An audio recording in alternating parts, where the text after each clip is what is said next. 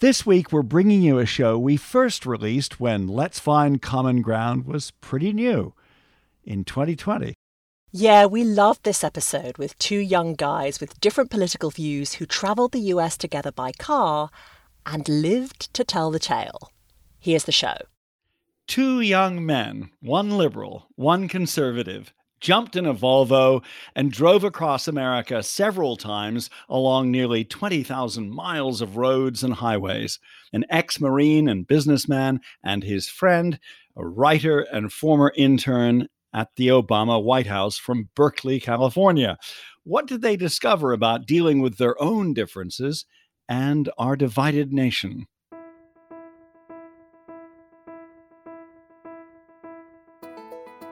This is Let's Find Common Ground. I'm Ashley Milne-Tyte. And I'm Richard Davies. Chris Haugh and Jordan Blashek are our guests. They first set out in 2016 and then several more times in the next 3 years to get a better understanding of America and themselves.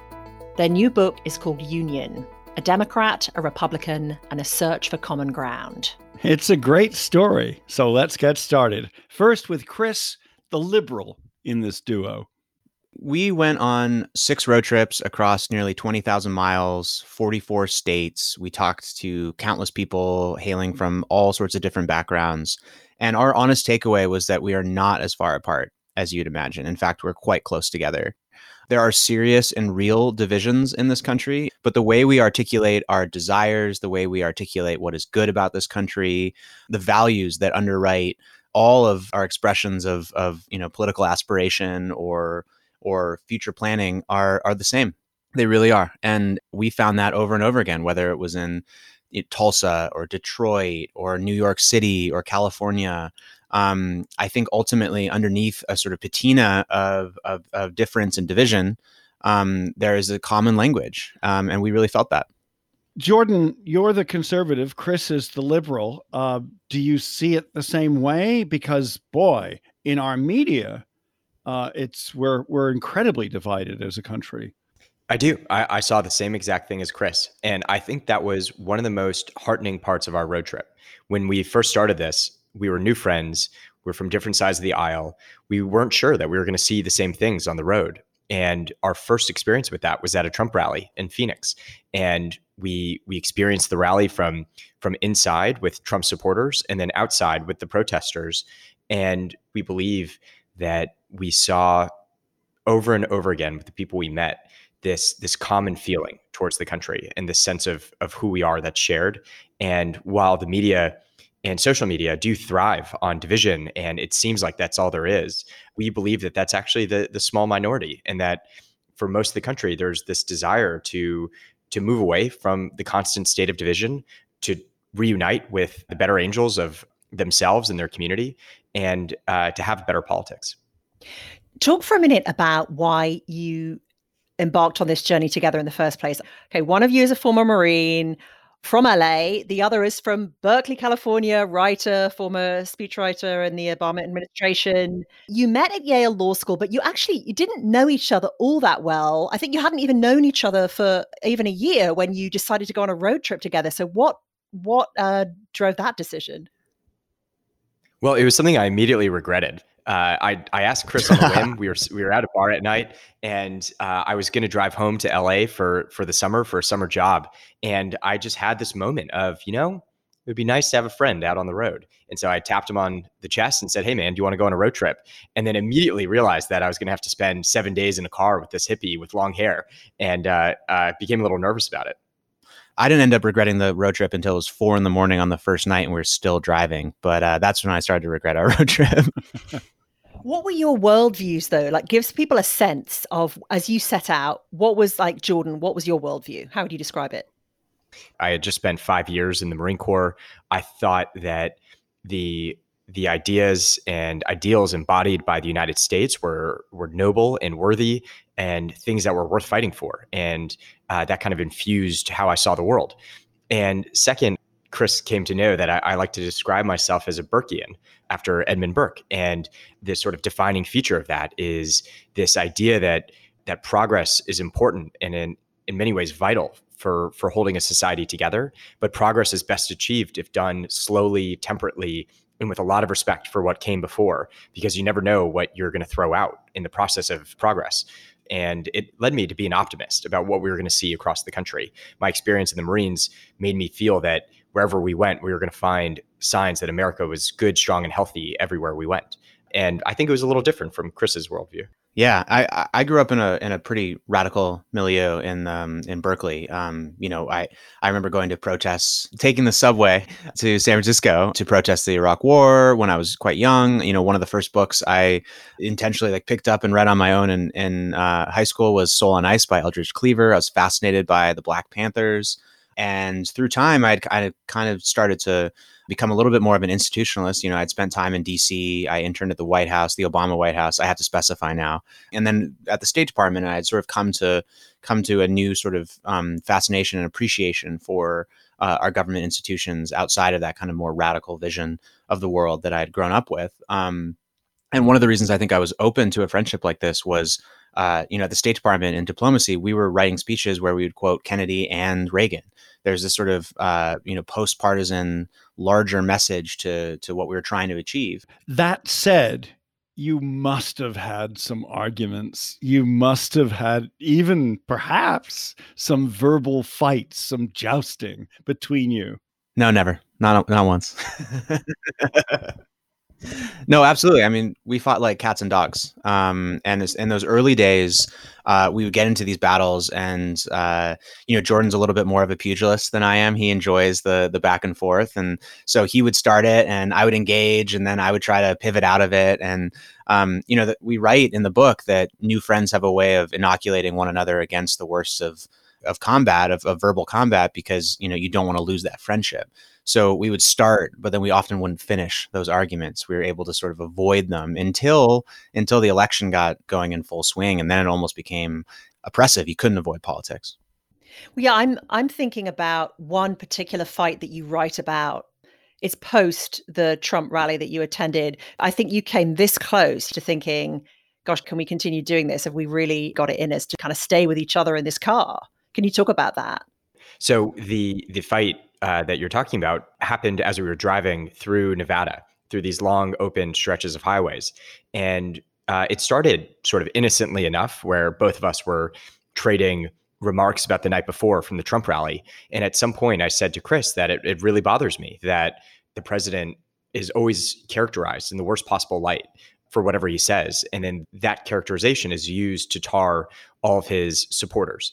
And that kind of started us down this path of discussing the president's remarks about undocumented immigrants and the wall and how those may or may not have been racist.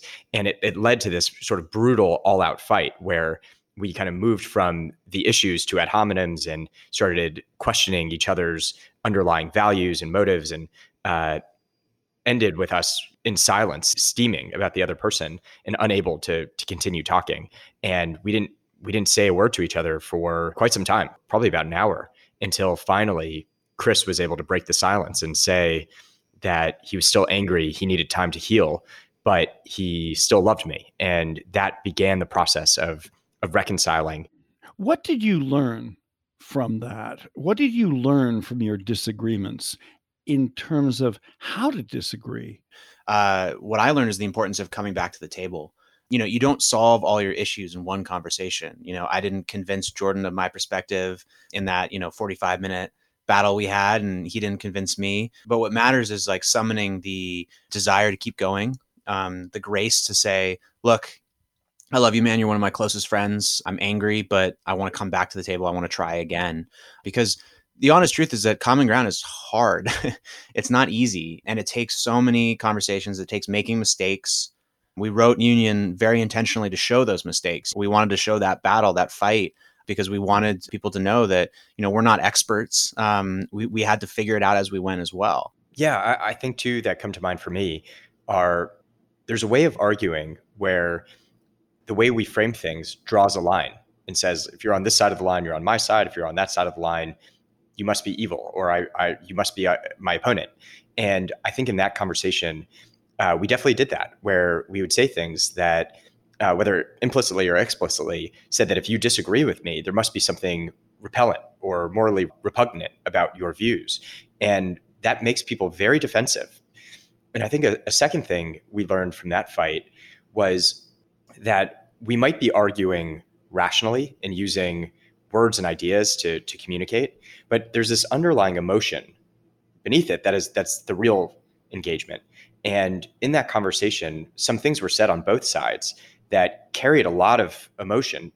And we rushed over those because we were each just waiting to make our next point. And so we didn't hear the emotion in the other side. And I realized, well, I said something that hurt Chris because he had an experience earlier in his life that this triggered, and vice versa.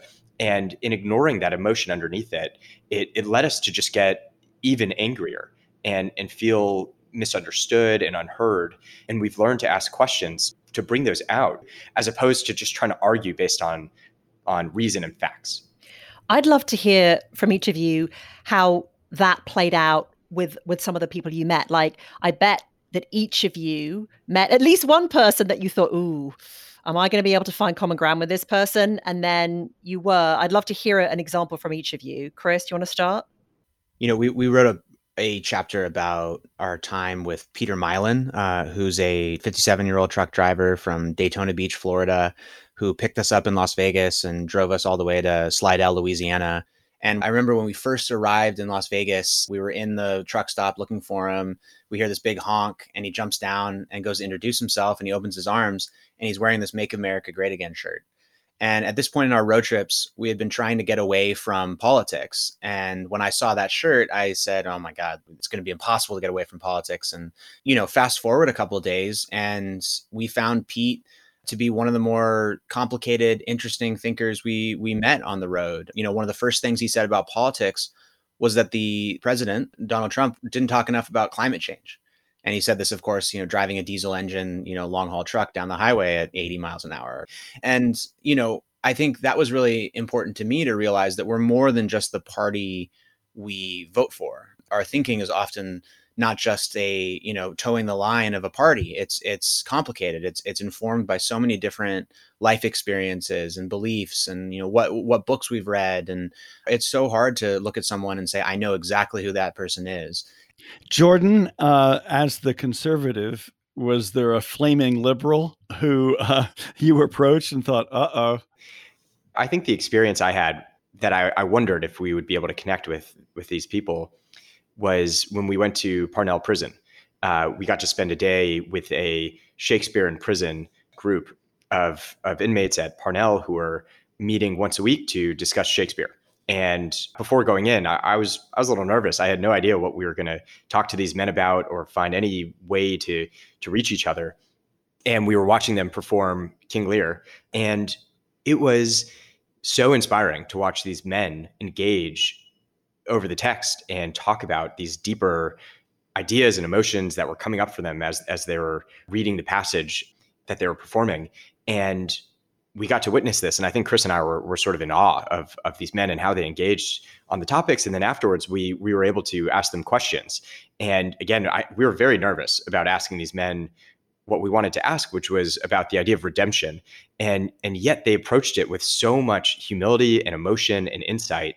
And we struck up this great, I think, communion with them as we talked for a couple hours. And it was deeply meaningful for both of us. This is Let's Find Common Ground. I'm Ashley. And I'm Richard. We're revisiting a show with Chris Haugh, a liberal writer from Berkeley, and Jordan Blashek, a conservative military vet, about what they learned during a series of road trips across the country. And before we go back to our interview, we want to let you know about a free offer related to a show we did during the spring with two women on opposite sides of the abortion debate. Yeah, that was episode 84 with Frances Hogan and Ann Fowler. They were featured in the documentary The Abortion Talks. You're invited to Common Ground Committee's special online complimentary screening of that film. Frances and Ann were part of it. To give you some background, In the aftermath of a murder spree at 2 Boston area clinics in the 1990s, leaders from opposing sides of the abortion debate met together in secret talks. None of the participants would change their minds, but the dialogues did change their lives. Sign up today at commongroundcommittee.org to get access to the film between August 5th and August 12th.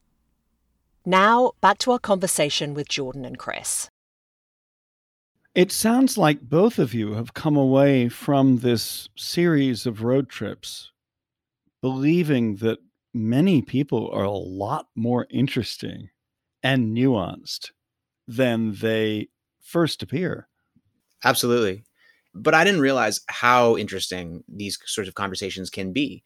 Pete, the men of Parnell, we thought we were going to come back with one story, and we always came back with another one. In fact, that kind of became our reporting ethos while we were out there. It was, okay, we're headed to Portland to write about the lobstering industry. What's the against the grain story here? It always emerged that way. A story about a Trump supporting truck driver suddenly becomes about climate change and how to interpret one's faith and what the Bible really means. And it's always more interesting than you expect. Yeah, actually, it reminds me of somebody that Richard and I have talked about recently. There's this quite well-known journalism teacher, Tom Rosensteel, who said something recently that was very similar to what you said. The more reporting you do, the less sure you should be about what you went in thinking. And that's exactly what you two discovered. That'll resonate with Jordan, the budding young journalist he is. Oh, I totally agree. Chris has been prodding me along into the journalistic ethos since we started these trips. And I think I came in with this very sort of clear sense of right and wrong, and this is how the country is and how it's going to be.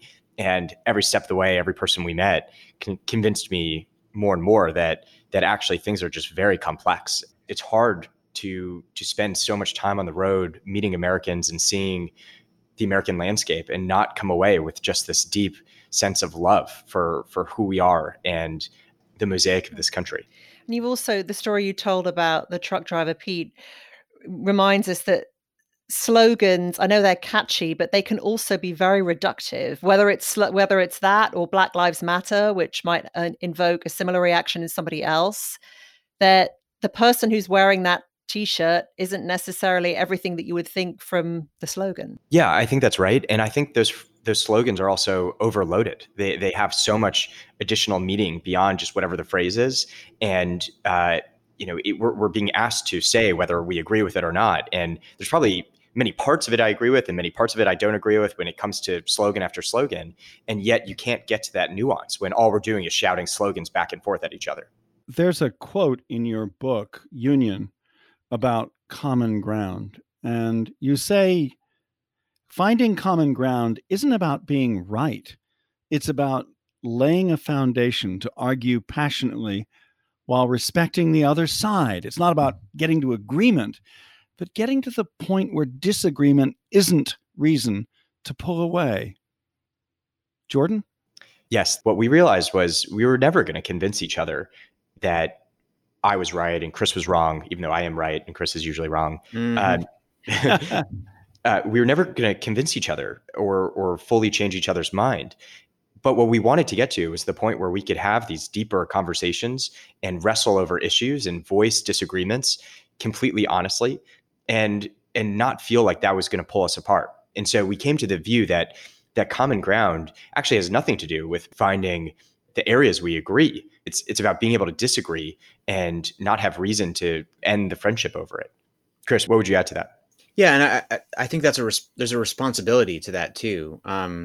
Because if we're going to disagree, we have to be able to listen. But coming to that realization, and especially with someone who you know and you trust. I mean, it's easy for me to say that now about Jordan because I've literally put my life in his hands before. So I know if I get angry about a political perspective of his, I know that underneath it all is the guy who helped, drag me away from tear gas canisters in Arizona, or, drove through the night when I was too tired to take the wheel. So, I mean, I think it's really important to be able to say, I'm not going to convince Jordan of every last point I have, but that's okay. Now that you're back, or now that you've stopped your final trip, or unless you're going to plan a whole nother load of them in coming months when you can, but now that your trip is over and you've written about it, would you say that your worldviews have changed at all? Did they change through the time that you spent with each other and talking to other people with whom you might not speak usually? Jordan? Well, this is a bit of a spoiler alert, but Chris is still a Democrat and I'm still a Republican. So our worldviews, I think, have largely stayed the same. I think what we do believe is that we've made each other better. Chris has made me a better Republican, and hopefully I've done something for him. But for me, Chris has helped me realize where there were holes in my worldview and where there were blind spots. Have you found a receptive audience for what you're doing, or are people determined to be divided? We find a very receptive audience pretty much everywhere we go. Whenever we tell people what our project is, they go, "Oh my God, that sounds fascinating." I remember talking to a guy in Berkeley who I work out with, and he said, "Oh, I come from a conservative family, and I spent all this time in like liberal Berkeley. I can't wait for this book." But pretty much everyone we talk to is intrigued by it. Yeah, and I think there are certain people who do just want to pick fights, and they want to kind of use these very partisan set of talking points, and we've never heard that in person. And so there's something about the anonymity of doing this online and having no consequence that brings that out in some people. But everyone we engage with in person and talk to has had the same the reaction that Chris described. It's almost this longing for something better. Ultimately, would you say that this series of road trips has taught you more about America or more about your own relationship with each other? That's a really good question. Wow. I'll be curious to hear what Jordan says. I would say more about the relationship. I think what was most amazing is just sort of getting to know one another and letting the relationship grow. I mean, we went from fighting almost, like half of our road trips were like some sort of heated conversation about an issue of the day to we rarely fight now. We disagree, but we are able to sort of understand one another. We have this sort of shared language that sometimes we worry that, like, when we open the door of the Volvo and walk out into society, that it might sort of start to dissolve. But at least the two of us have been able to build this amazing way of getting ideas across and sharing where we came from. Jordan, you get the final word. Oh, I think it pains me to say this, but Chris nailed it. He's exactly right. Thanks, buddy. Yeah, I think that's right. I think we saw pieces of the country that, if we weave them all together, to us paints this beautiful picture of who we are and who we can be together moving forward. And it left us hopeful. And it doesn't mean we didn't see all the dark spots and the structural challenges we face going forward. But we saw so many wonderful people working so hard to make life better that it's hard not to walk away hopeful from these trips. But we also know that was a tiny glimpse of America, and we could spend a lifetime out on the road and still not see it all. And so in the end, what we're left with is that our own friendship was strengthened and deepened and made us better people. And this book is in part a reflection on how our relationship changed, as much as it is, I've been using this phrase lately, and Chris laughs at me for it, but a love letter to the country. It's us saying, here's the beautiful things we saw out on the road, and we hope other people can experience this too. Jordan Blashek, Chris Haugh, thank you for joining us on Let's Find Common Ground. Well, thank you both so much. This was so much fun. Thank you. Yeah, this was great. It's such an interesting book. So a hopeful ending and a fascinating story. Jordan and Chris's new book is Union, a Democrat, a Republican, and a search for common ground. There's a link to more about it on our website, commongroundcommittee.org/podcasts. Let's Find Common Ground is a production of Common Ground Committee. Thanks for listening.